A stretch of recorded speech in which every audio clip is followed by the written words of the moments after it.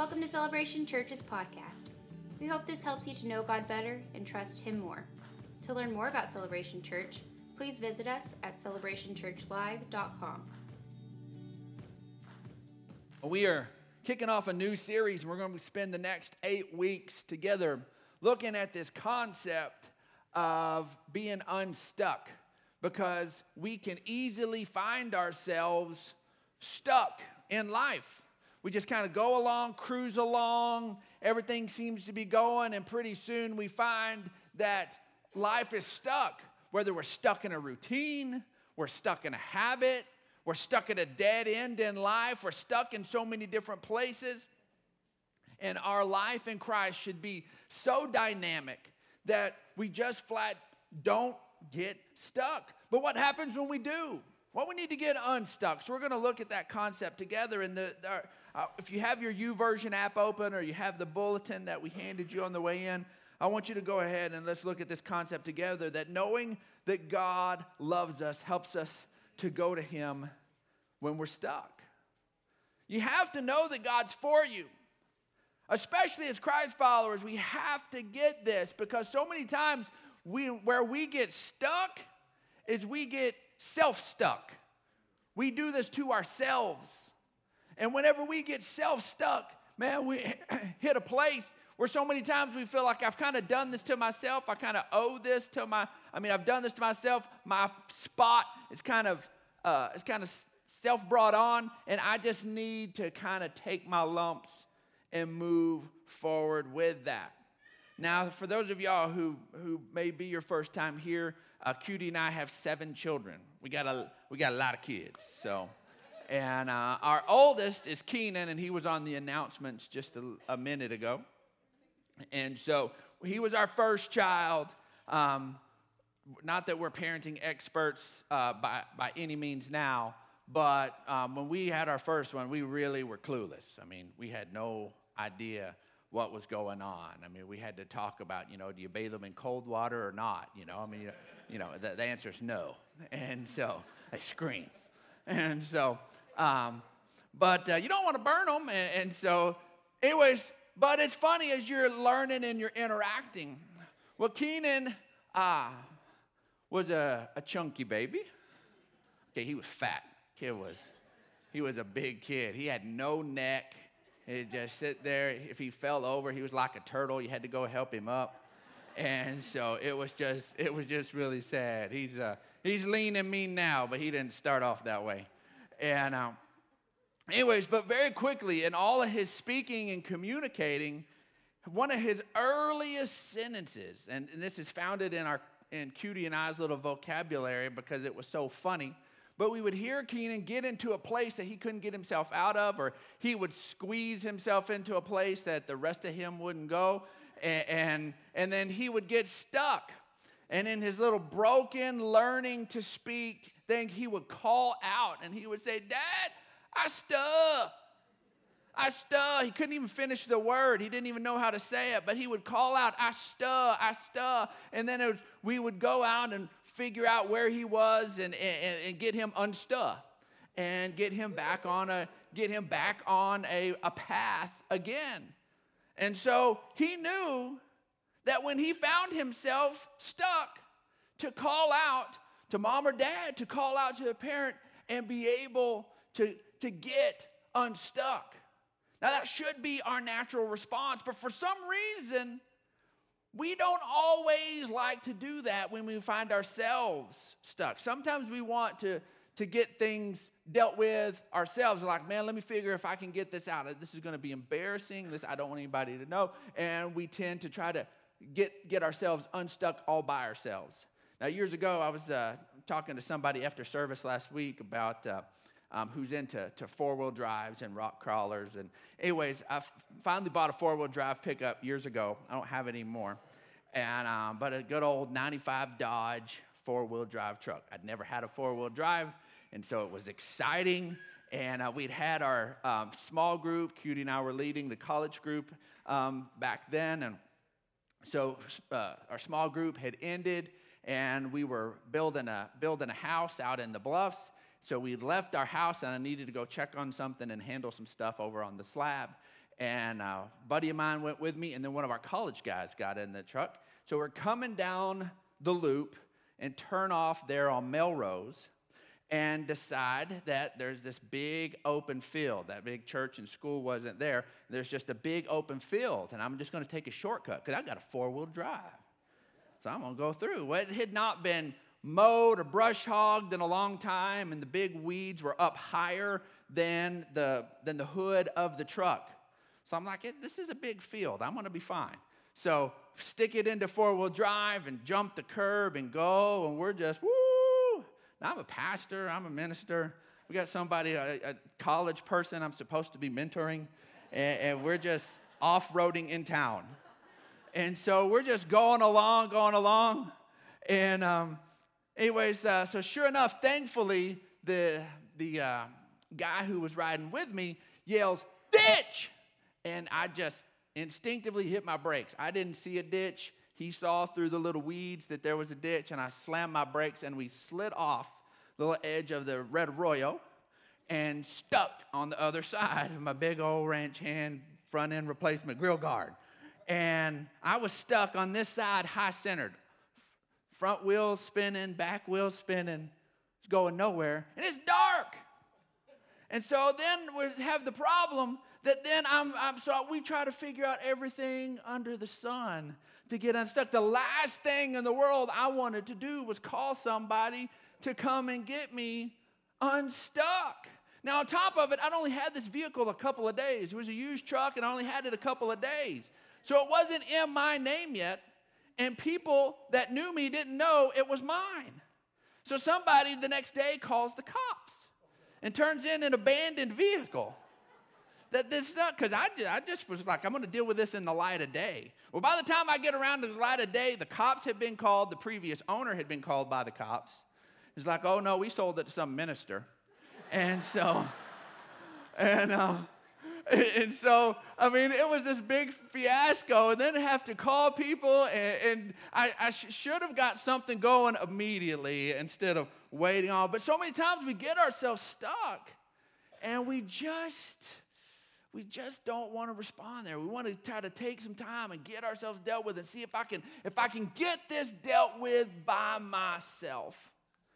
But Hebrews chapter 4 paints us a different picture.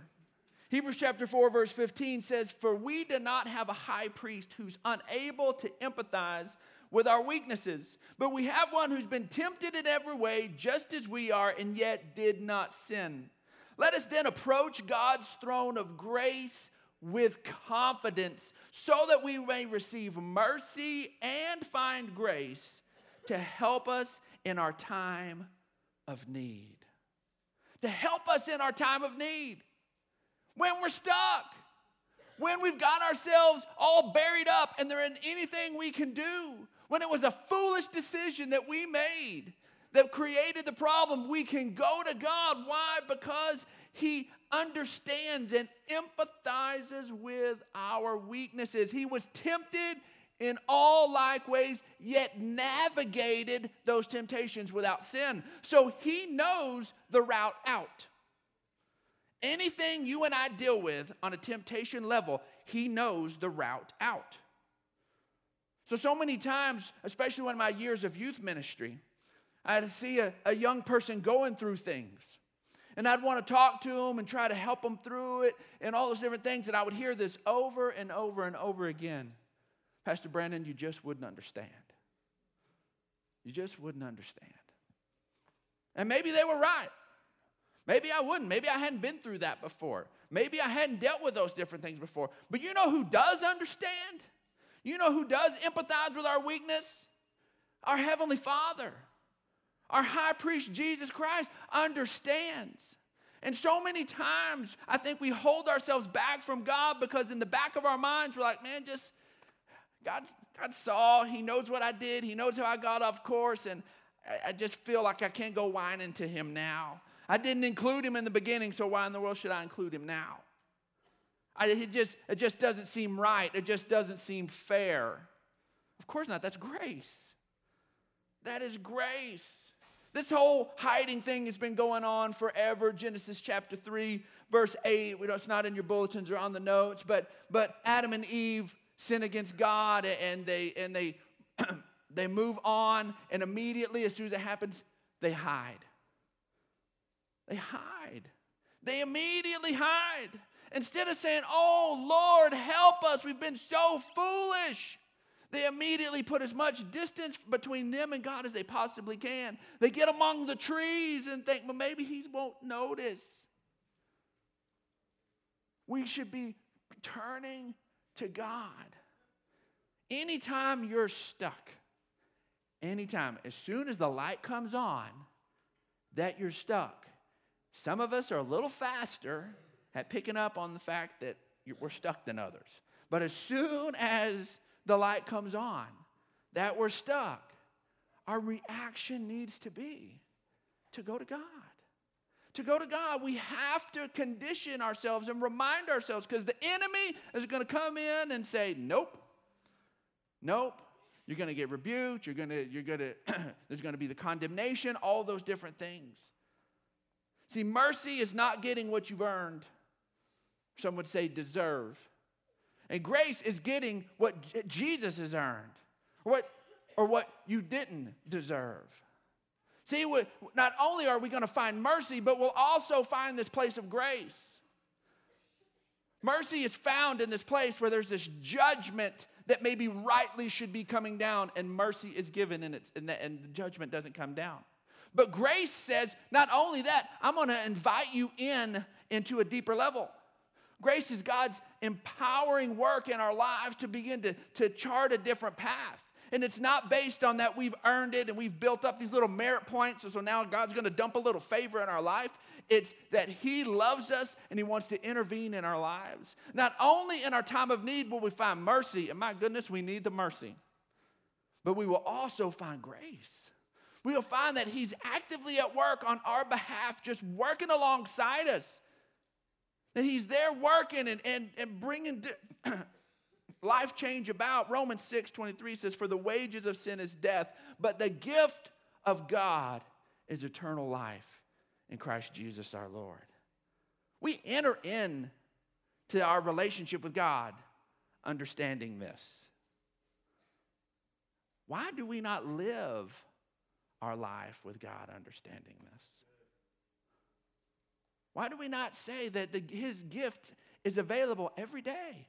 That he's at work in us every day? I want us to know that the gift of God is eternal life.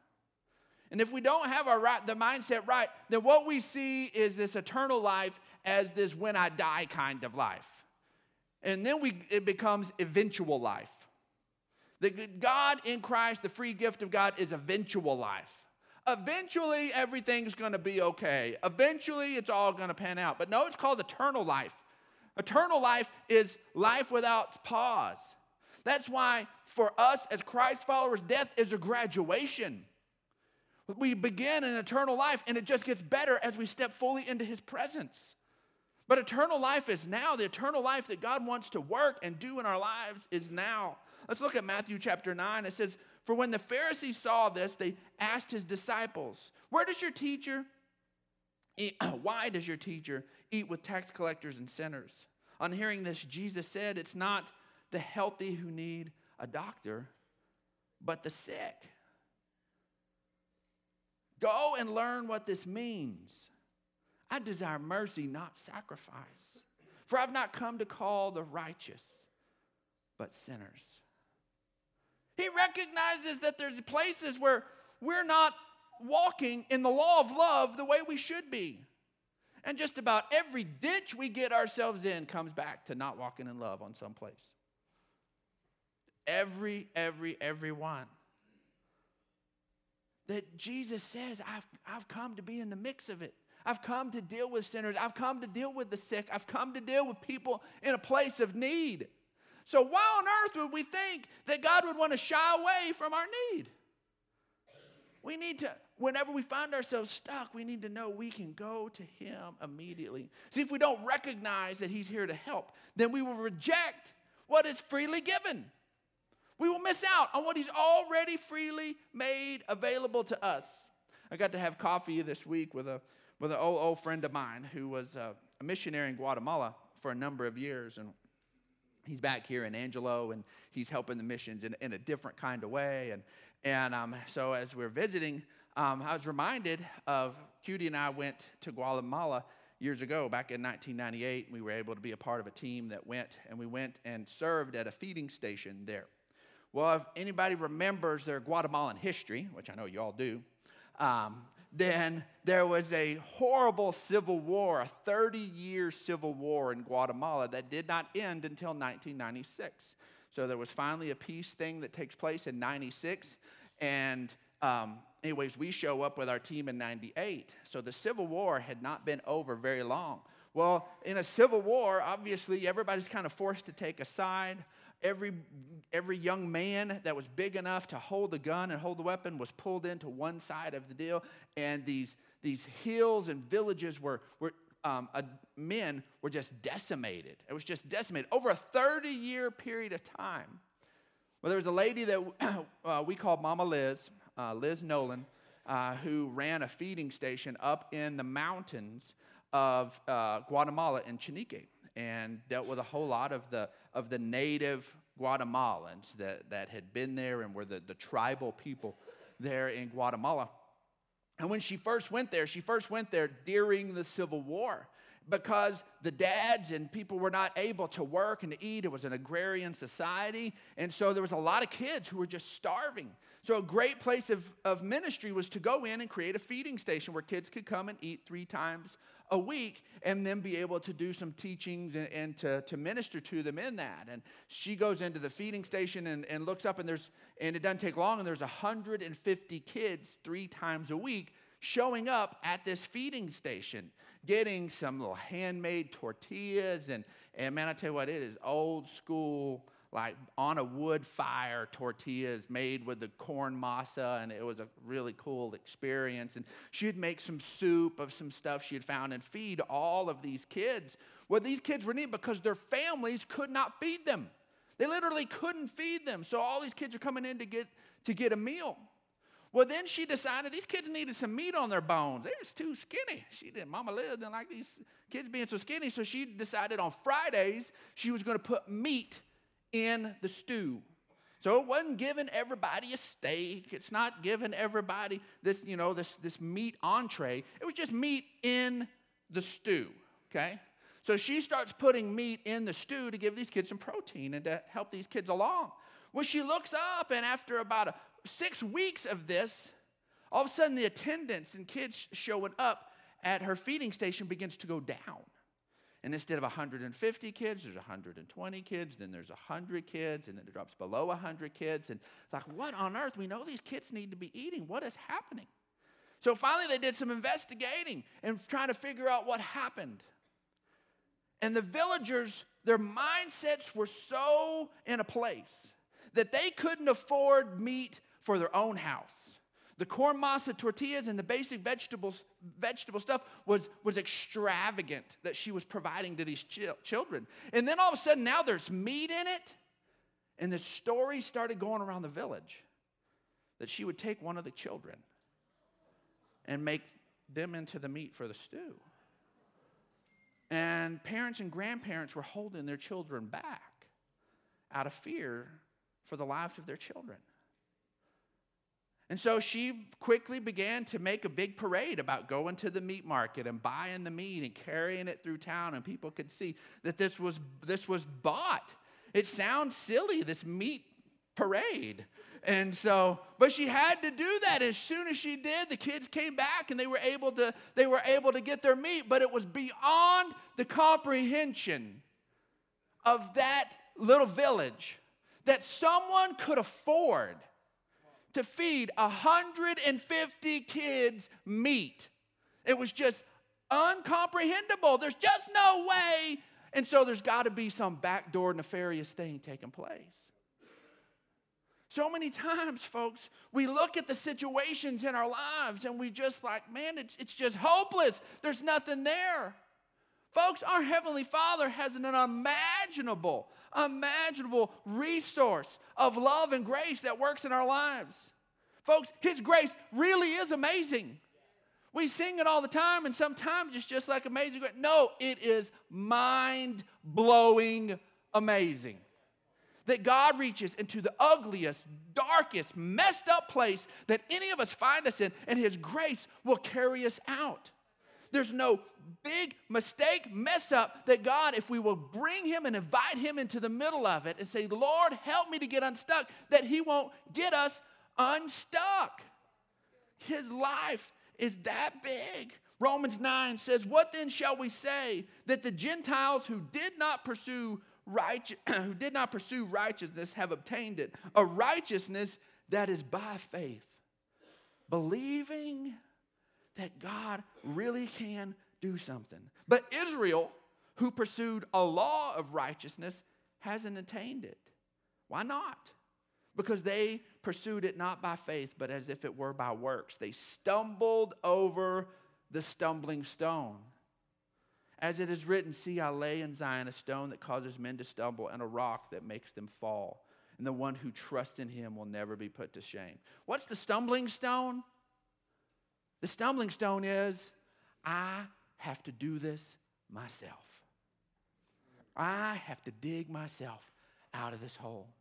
I have to be a little better. I have to work a little harder. I have to follow all of this stuff and create this framework to do this myself. That's the stumbling stone. That's the thing that keeps you on your face over and over and over again. As soon as we walk away from the thing that says we're going to do this ourselves and we look to God, the stumbling stone is removed and we can actually walk in life. But we have to see that He wants to be at work there. See, our view of Jesus determines how much we allow Him to impact our lives. Mark chapter 6. Is this not the carpenter, the son of Mary, brothers of James and Joseph and Judas and Simon? And are not his sisters here with us? So that they were offended at Him. But Jesus said to them, a prophet is not without honor, except in his own country and among his own relatives and in his own house. And now He could do no mighty work, except that He laid His hands on a few sick people and healed them. How cool is that? That the sick getting healed isn't called a mighty work. He was even able to do that in a place that He wasn't received. And He marveled because of their unbelief. And then He went about the villages in a circuit teaching. They could not, this place could not receive the fullness of what Jesus had to offer because they didn't see who He really was. This is why at Celebration Church we come back to this thing over and over and over again, to know God better and to trust Him more.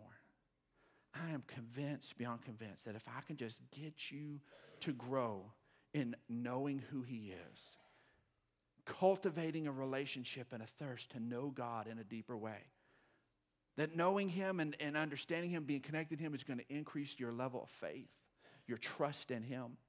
And then you're going to begin to live a life trusting Him and make different decisions based on who you know He is, not on who you think you should be. And then life genuinely begins to change. Matthew 16.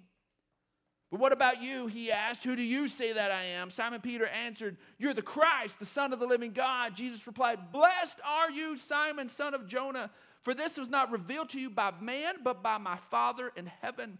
And I tell you that you are Peter, and on this rock I will build my church, and the gates of hell will not overcome it.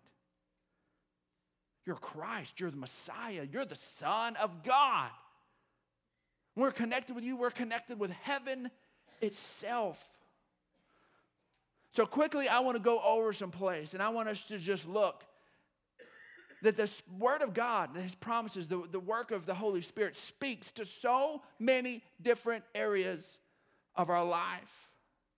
You can take this part of the bulletin, you can keep it handy, place to reference and to pull from. Maybe you need unstuck wisdom. James 1:5 says, if any of you lacks wisdom, you should ask God, who gives generously to all without finding fault, and it will be given to you. Unstuck finances. Philippians 4:19, and my God will meet all your needs according to the riches of his glory in Christ Jesus. Unstuck relationships. John 15:13, greater love has no one than this, than to lay down one's life for his friends. Unstuck health. Praise the Lord, O my soul, and forget not all his benefits, who forgives all your sins and heals all your diseases. Unstuck in your career. In all your ways acknowledge him, and he will direct your path. Unstuck in your emotions. The Lord is close to the brokenhearted and saves those who are crushed in spirit. Unstuck in addiction. So if the Son sets you free, you will be free indeed. Unstuck in your mind, for God has not given us a spirit of fear, but of power and of love and a sound mind. Unstuck worry. Don't be anxious about anything, but in every situation by prayer and petition with thanksgiving, present your request to God, and the peace of God, which transcends all understanding, will guard your hearts and your minds in Christ Jesus. And then unstuck life. Romans 8:28, and we know that in all things God works for the good of those who love him, who are called according to his purpose. There's not a place in your life, and this is just the tip of the iceberg. This is just quick little things we can just go through together real quick. You dig into the word and you find them. I dare you to make your own list on your own places that you are struggling and being stuck in. Because our bottom line today is that the unstuck life begins with sticking to God. When you're stuck, the first thing that your natural carnal self and the enemy is going to try to do is separate you from God. Drive a wedge. But if we're going to get unstuck, we have to stick to God. See, God loves us enough to meet us right where we are, and he loves us enough to not leave us there. Thanks for listening to this week's message from Celebration Church. We hope you'll stay connected by following us online. You can find us on Facebook, Instagram, and Twitter.